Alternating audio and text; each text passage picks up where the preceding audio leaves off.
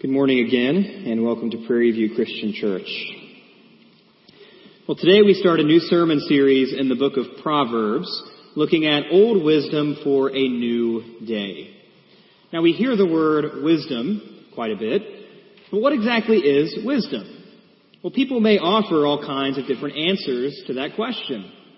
Some people treat wisdom as though it's just one of several character attributes you must have if you want to live a good life. Some people boil wisdom down to the ability to make sound decisions in the various circumstances that life throws at us. And then some simplify wisdom even further and say, wisdom is just always doing what's right. Well, that sounds nice, but we don't always agree on what's right, do we? Now, some of those things may be true about wisdom, but are those answers really sufficient? Or is there more to wisdom than just that? Living a good life, making sound decisions, doing what's right. And what exactly is a proverb? Well, the simplest way to describe a proverb is a short, often somewhat pithy, and easily remembered piece of guidance. When you think about it that way, you can see that every society has its own proverbs. So, for example, a few of our society's proverbs that you may be familiar with. Number one, never ask a question you don't already know the answer to. My grandfather was a lawyer, and he taught me that. Another proverb of our society, better to have it and not need it than need it and not have it. That's good advice. One proverb I learned from Tom Kors, the expert of wisdom among us. We're too poor to be cheap. Okay? We're too poor to be cheap is the idea that if you don't have a ton of money, you better not cut corners when you buy things. Get it right the first time. Spend a little bit more money the first time. I actually like that proverb. I think there's a lot of wisdom there. Another proverb, the only sure things in life are death and taxes. I'm sure many of us have heard that. A proverb that I subscribe to, the early bird gets the worm. I'm an early riser. Another proverb, work smart, not hard. That's a good one. Another proverb that very much lines up with what we read in Proverbs, happy wife, happy life. That's a good one. And then finally, my personal favorite that comes in handy in pastoral ministry is snitches get stitches. Proverbs are catchy, easy to remember bits of wisdom that can apply in all kinds of different circumstances. And proverbs are easily remembered so that they can come to your mind quickly when you need them. But how do we typically go about gaining wisdom? Let's say we agree that wisdom is important, and it's more than just making sound decisions. It's more than just doing what's right. It's more than just trying to live a good life. Well, how do we gain wisdom? Well, worldly wisdom can be gained in a few different ways. Experience, number one. You learn by doing, right? When you're applying for a job, it always helps to have some experience on your resume.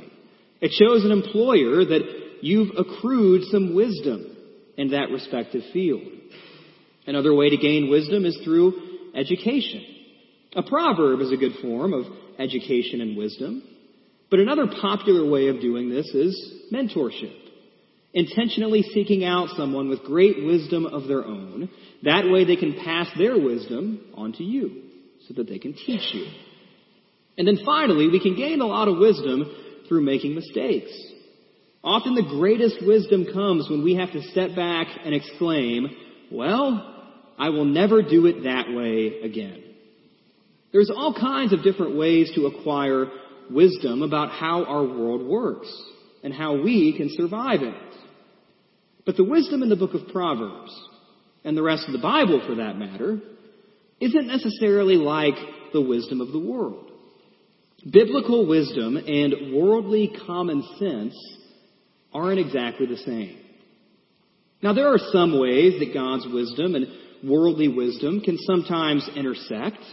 That's not surprising. After all, God is the one who created our world in the first place.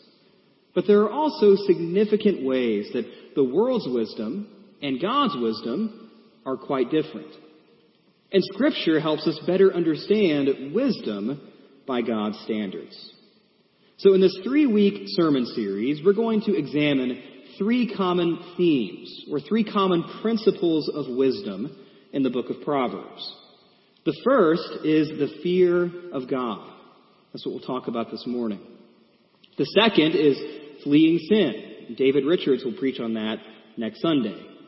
And the third is pursuing righteousness. Now, if the world's wisdom and God's wisdom aren't exactly the same, how do we go about acquiring God's wisdom? We just mentioned those 3 common ways of acquiring worldly wisdom: experience, education, mistakes. Those can all be helpful. But can we acquire God's wisdom by the same means? Or is something more needed? And then finally, how does this all connect to Jesus? Proverbs is often criticized by many, partly because people read it and they don't see how it comes back to Christ. Some people read it and come to believe that it's just overly simplistic moral teaching that's out of touch with how the world really works and unrelated to the gospel. And if you read Proverbs in the wrong way, separated from the rest of Scripture, you can see how someone might come to that conclusion. But I think if you read it rightly, Proverbs is not just a book of cheesy moralisms or false promises of an easy life or shallow teachings about personal responsibility. Proverbs is one helpful piece in the greater story of redemption. God's plan to redeem and restore sinners through Jesus Christ. So open your Bibles to Proverbs chapter 1, verse 1. Feel free to use the Bibles that we provide if you didn't bring one, and take a Bible home with you if you don't own one. But before we go any further, let's pray together as a church. Father, thank you for this day. Thank you for all that you've given to us. Thank you for your Son, Jesus. We come to you this morning seeking wisdom. We want to be wise people, but we don't just want to be wise in the ways of the world. We want to be wise in your eyes. So, Father, I pray that as we open your word, you would remind us that your word is a God-given source of wisdom in this life. There's all kinds of books that we could open to learn a little bit about wisdom. There's all kinds of books that have good teachings and sound guidance in them that can be helpful, but your word is the greatest source of wisdom that we can open in this life.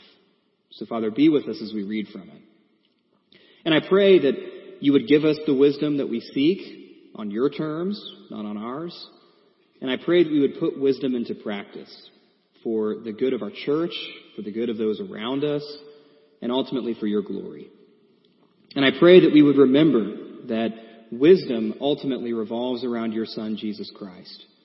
That the wisest thing we could ever do is be united with him.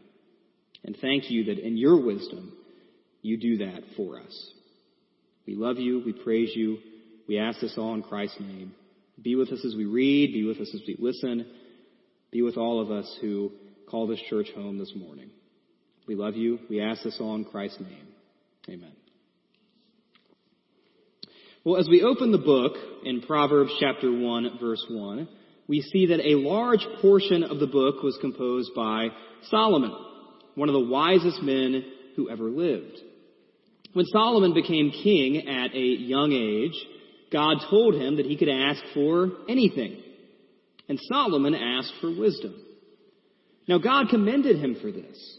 Solomon could have asked for wealth, he could have asked for power, but he asked for wisdom. And sure enough, God answered his prayer, and he gave Solomon wisdom. Soon enough, Solomon developed enough of a reputation that people from all over sought him out for their questions to resolve their disputes. Now, there were other contributors as well to the book of Proverbs. Proverbs is a collection of wisdom over some time from multiple different sources. But nevertheless, the book of Proverbs is usually primarily associated with Solomon. But one of the most noticeable things about the book of Proverbs is just how wonderfully practical so much of it is. There's wisdom in this book about how to deal with family, how to deal with finances, work, confrontation, friendship, and even citizenship in your city or your town or your society at large. In multiple places, Proverbs is read as a father simply trying to give practical guidance to his son. There's a great example of the practicality of the book of Proverbs in chapter 26, starting in verse 4. We read there, "Answer not a fool according to his folly, lest you be like him yourself." Verse 5, "Answer a fool according to his folly, lest he be wise in his own eyes." There is so much wisdom here because we know from experience, living in our world, that wisdom isn't always clear-cut. So take these verses, for example. Sometimes it's wise to answer a fool. If you see someone making a terrible decision, teaching something that is awful and false, sometimes the best thing you can do is speak up and answer them, respond, try to correct them. But then there are other times when that is not the wise thing to do. There are some times that when you see a person making a foolish decision, the best thing you can do is step back and let them learn on their own. Now, some people like to cite this passage as an example of how the Bible contradicts itself, but that's simply not the case. If you think about it, both of these verses are true. Sometimes it's wise to speak up, and sometimes it's not. It depends on the situation. It depends on the fool. You just have to use discernment. And so much of wisdom, what Proverbs is really all about, is discernment. It's learning how to handle practical situations in a wise manner. And that's exactly what we see here. And Proverbs is full of guidance like this. Guidance that can be incredibly useful for everyday life. But Proverbs is also so much more than just that. So let's begin reading Proverbs chapter 1, starting in verse 1. The Proverbs of Solomon, son of David, king of Israel, to know wisdom and instruction, to understand words of insight, to receive instruction in wise dealing, in righteousness, justice, and equity, to give prudence to the simple, knowledge and discretion to the youth. Let the wise hear and increase in learning, and the one who understands obtain guidance, to understand a proverb and a saying, the words of the wise and their riddles. Now, just about anyone, I think, in our day and age can get on board with verses 1 through 6. Words like righteousness and justice, equity, those are wonderful buzzwords these days. Everyone wants those things, or so we're told. That word prudence may be somewhat out of style, but it's a wonderful attribute to have. Increased learning. This all sounds good, doesn't it? I mean, only the cartoon villains of our world would be opposed to things like justice and equity and prudence. What's not to like about verses 1 through 6? Everything sounds so universally desirable. But then you get to verse 7. The fear of the Lord is the beginning of knowledge. Fools despise wisdom and instruction. The fear of the Lord. That's where many people in our world, and maybe even people in the church, start to get a little bit uncomfortable. But if this concept of the fear of the Lord makes you squirm, then you probably won't like the rest of Proverbs either. Because this phrase, or something similar to it, occurs over 20 times throughout the book. In Proverbs chapter 8, verse 13, we read, the fear of the Lord is the hatred of evil. Pride and arrogance and the way of evil and perverted speech I hate. Chapter 9, verse 10, the fear of the Lord is the beginning of wisdom, and the knowledge of the Holy One is insight. Chapter 14, verses 26 and 27, in the fear of the Lord one has strong confidence, and his children will have refuge. The fear of the Lord is a fountain of life. that one may turn away from the snares of death. And then finally, chapter 31, verse 30. Charm is deceitful, and beauty is vain, but a woman who fears the Lord is to be praised. Over and over and over, the fear of the Lord is held up as this wonderful virtue of God's people. And it's the very foundation of wisdom. But what exactly do we mean by fear in that phrase? If we're talking about fearing our God the same way the pagans feared theirs, because they thought their gods were vindictive and unstable and easily manipulated, then you'd be right to be uncomfortable with viewing God in this way. But we have to keep in mind that our God is not like theirs.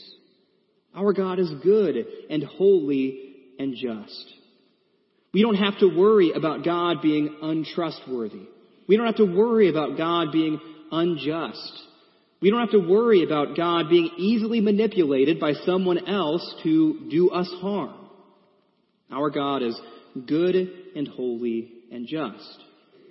So while they might fear their God, and we might fear our God in a healthy and proper manner, our God is not like theirs, and our fear is not like theirs. Theologian Trimper Longman writes, "One properly fears God because he is the most powerful being in the universe. Only fools would not be afraid of a being who has the power of life and death over them. Such persons do not understand their place in the universe, and thus do not know how to act in the world." I love that phrase he uses, that someone who doesn't fear God does not understand their place in the universe. Another theologian describes the fear of the Lord in the book of Proverbs as a knee-knocking awe. A knee-knocking awe. There is great wisdom in simply leaving here and understanding that there is a God out there, and it's not you, and it's not me. We must understand our place in the world. Jesus, the wisest man who ever lived, gives us a good picture of a healthy fear of the Lord in Matthew chapter 10. He says his disciples should fear God because he has the power to cast us into hell. He knows how many hairs are on our heads. But then in the exact same passage, Jesus tells his disciples to fear not, because God values us more than the birds of the air. The beauty of Jesus' words in that passage is that our God, the one so worthy of our fear, so worthy of our knee-knocking awe, is the same God who loves us as a father loves his children. And according to the author of Proverbs, that kind of fear of the Lord, for us, that can be a strong confidence. That can be refuge. That can be a fountain of life, having that healthy fear of God. So according to Proverbs, the very foundation of wisdom, where it all starts, is this healthy fear of the Lord. This proper understanding of our place in the world, and this proper understanding of just how much greater God is than we are. So wisdom is lacking when we view it as nothing more than trying to ensure a good life, or nothing more than trying to make wise decisions, or simply just doing the right thing. Wisdom is far more than that. True godly wisdom can only begin when we have the same awe-inspiring view of God that we see in Scripture, and when we have a realistic and humble view of ourselves. Again, Trimper Longman, that theologian, writes, "Pagans may well stumble on some interesting and helpful truth that provides insight on how to avoid a problem or achieve a desired goal. They may even be able to formulate that bit of advice in a way that is memorable. However, they would still not be judged as truly and authentically wise because they lack fear of God." If you read about the life of Solomon, there's plenty that Scripture gives us. There's record in 1 Kings. We have a little bit in Proverbs. There's some debate about Ecclesiastes. But if you look at 1 Kings, chapter 10 and chapter 11, Solomon is on top of the world. All the wealth, all the power, all the reputation. He is incredibly blessed. He has, by many people's arguments, surpassed his father, King David. But then in chapter 11, things go wrong. It says Solomon turns from the Lord, and we see the destruction that occurs. Solomon worships false gods brought in by the women he lusted after, and it causes great pain in his own life, and eventually sets the tone for the generations following in Israel. So what you see in the life of Solomon is this man who starts out so wise, this man who fears God. But then when you separate fear of the Lord from wisdom, Solomon's wisdom only took him so far. He was still wise. He still had some good guidance. He could still offer some sound teaching. But when he no longer feared the Lord, things did not go well. But back to us. How does this fear of the Lord really help us acquire wisdom? Well, Scripture shows us that God is all too willing to give wisdom to those who fear Him and those who seek it. Look at Proverbs chapter 1, starting in verse 20. Wisdom cries aloud in the street. In the market she raises her voice. At the head of the noisy street she cries out. At the entrance of the city gate she speaks. How long, O simple ones, will you love being simple? How long will scoffers delight in their scoffing and fools hate knowledge? If you turn at my reproof, behold, I will pour out my spirit to you. I will make my words known to you. We have this image of Proverbs or wisdom as a woman standing in the street, begging people to listen to her, begging people to take the wisdom she has to offer. God is willing to give wisdom to those who seek it. We see the same idea in James chapter 5, starting in verse 5. Chapter 1, starting in verse 5, rather. James says, if any of you lacks wisdom, let him ask God, who gives generously to all without reproach, and it will be given him. But let him ask in faith, with no doubting, for the one who doubts is like a wave of the sea that is driven and tossed by the wind. For that person must not suppose that he will receive anything from the Lord. He is a double-minded man, unstable in all of his ways. James is saying, if you really believe in God, if you really fear God, and if you really do want wisdom, just ask him for it, and he will give it to you. And then Paul writes plenty about wisdom in 1 Corinthians. We read in 1 Corinthians chapter 2, starting in verse 6. Yet among the mature we do impart wisdom, although it is not a wisdom of this age or of the rulers of this age who are doomed to pass away. It's not a worldly wisdom Paul's talking about. Verse 7. But we impart a secret and hidden wisdom of God, which God decreed before the ages for our glory. Paul's talking about Christ, the gospel, wisdom that can only come by the power of the Spirit. So experience and education and mistakes, they can all help us acquire worldly wisdom. They can all be helpful. But if godly wisdom is what you're really after, you need more than just experience or education or learning from your mistakes. We need something supernatural. We need revelation from God.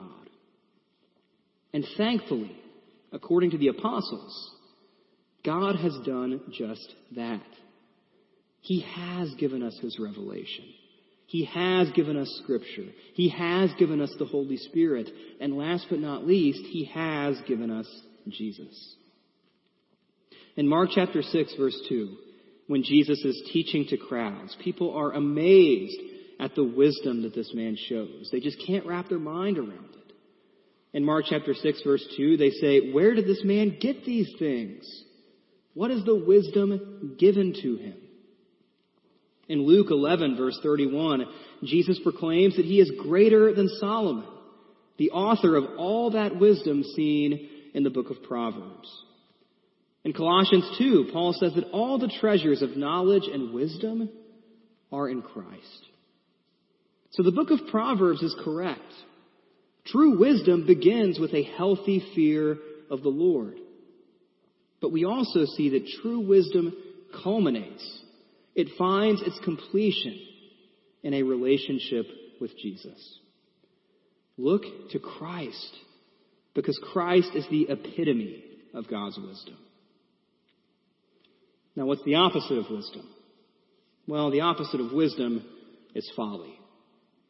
In the Old Testament, the ultimate form of folly was the sin of idolatry, worshiping something other than God as if it were God.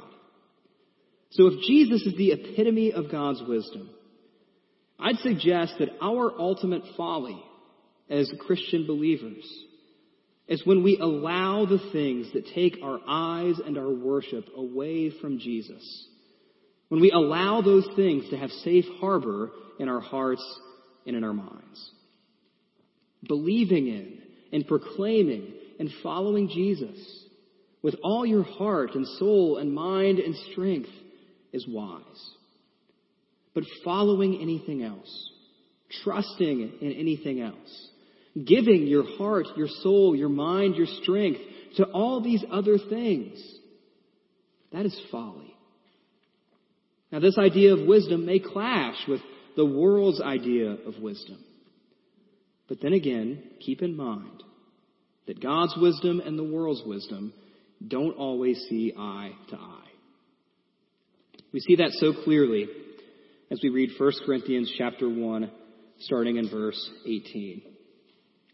Paul's talking about the gospel, and he says this: "For the word of the cross is folly to those who are perishing, but to us who are being saved it is the power of God. For it is written, I will destroy the wisdom of the wise, and the discernment of the discerning I will thwart. Where is the one who is wise? Where is the scribe? Where is the debater of this age? Has not God made foolish the wisdom of the world? For since in the wisdom of God the world did not know God through wisdom, it pleased God through the folly of what we preach to save those who believe. For Jews demand signs, and Greeks seek wisdom, but we preach Christ crucified, a stumbling block to Jews and folly to Gentiles. But to those who are called, both Jews and Greeks, Christ the power of God and the wisdom of God. For the foolishness of God is wiser than men, and the weakness of God is stronger than men." Having worldly wisdom in this life can be very helpful. Worldly wisdom can help us avoid poor decisions. It can help us live a fruitful life. It can do all kinds of good for us. But worldly wisdom will only take you so far. And godly wisdom leads you to the foot of the cross. The cross that so much of the world says is nothing but folly. That place where the epitome of God's wisdom, Jesus Christ, suffered and died for the sins of fools. Suffered and died for the sins of people who didn't fear God. People like us. But thank God for his wisdom. Thank God that in his wisdom, he hated sin so much that he would send his son to die for it. And thank God on his wisdom. And thank Jesus himself for loving you so much that he would die for your sin and for your folly. Now, this might sound strange to much of the wisdom of the world. It might sound foreign and bizarre and even insensible. In the eyes of the world, it's not very wise for God to send Jesus to a cross for sinners. But again, we thank God that his wisdom isn't like the wisdom of the world. His wisdom is far better than the wisdom of the world. He is infinitely wise and infinitely good. And he is worthy of our worship. And he's worthy of our fear. So we trust and we love and we fear a wise God who may not make sense in the eyes of the world, but it makes sense when you look at the cross. When you look at the cross, when you're given the Spirit, all of a sudden it all comes together. That God is much wiser than I am, He's much wiser than you are, and He's much wiser than any wisdom this world has to offer. Let's pray.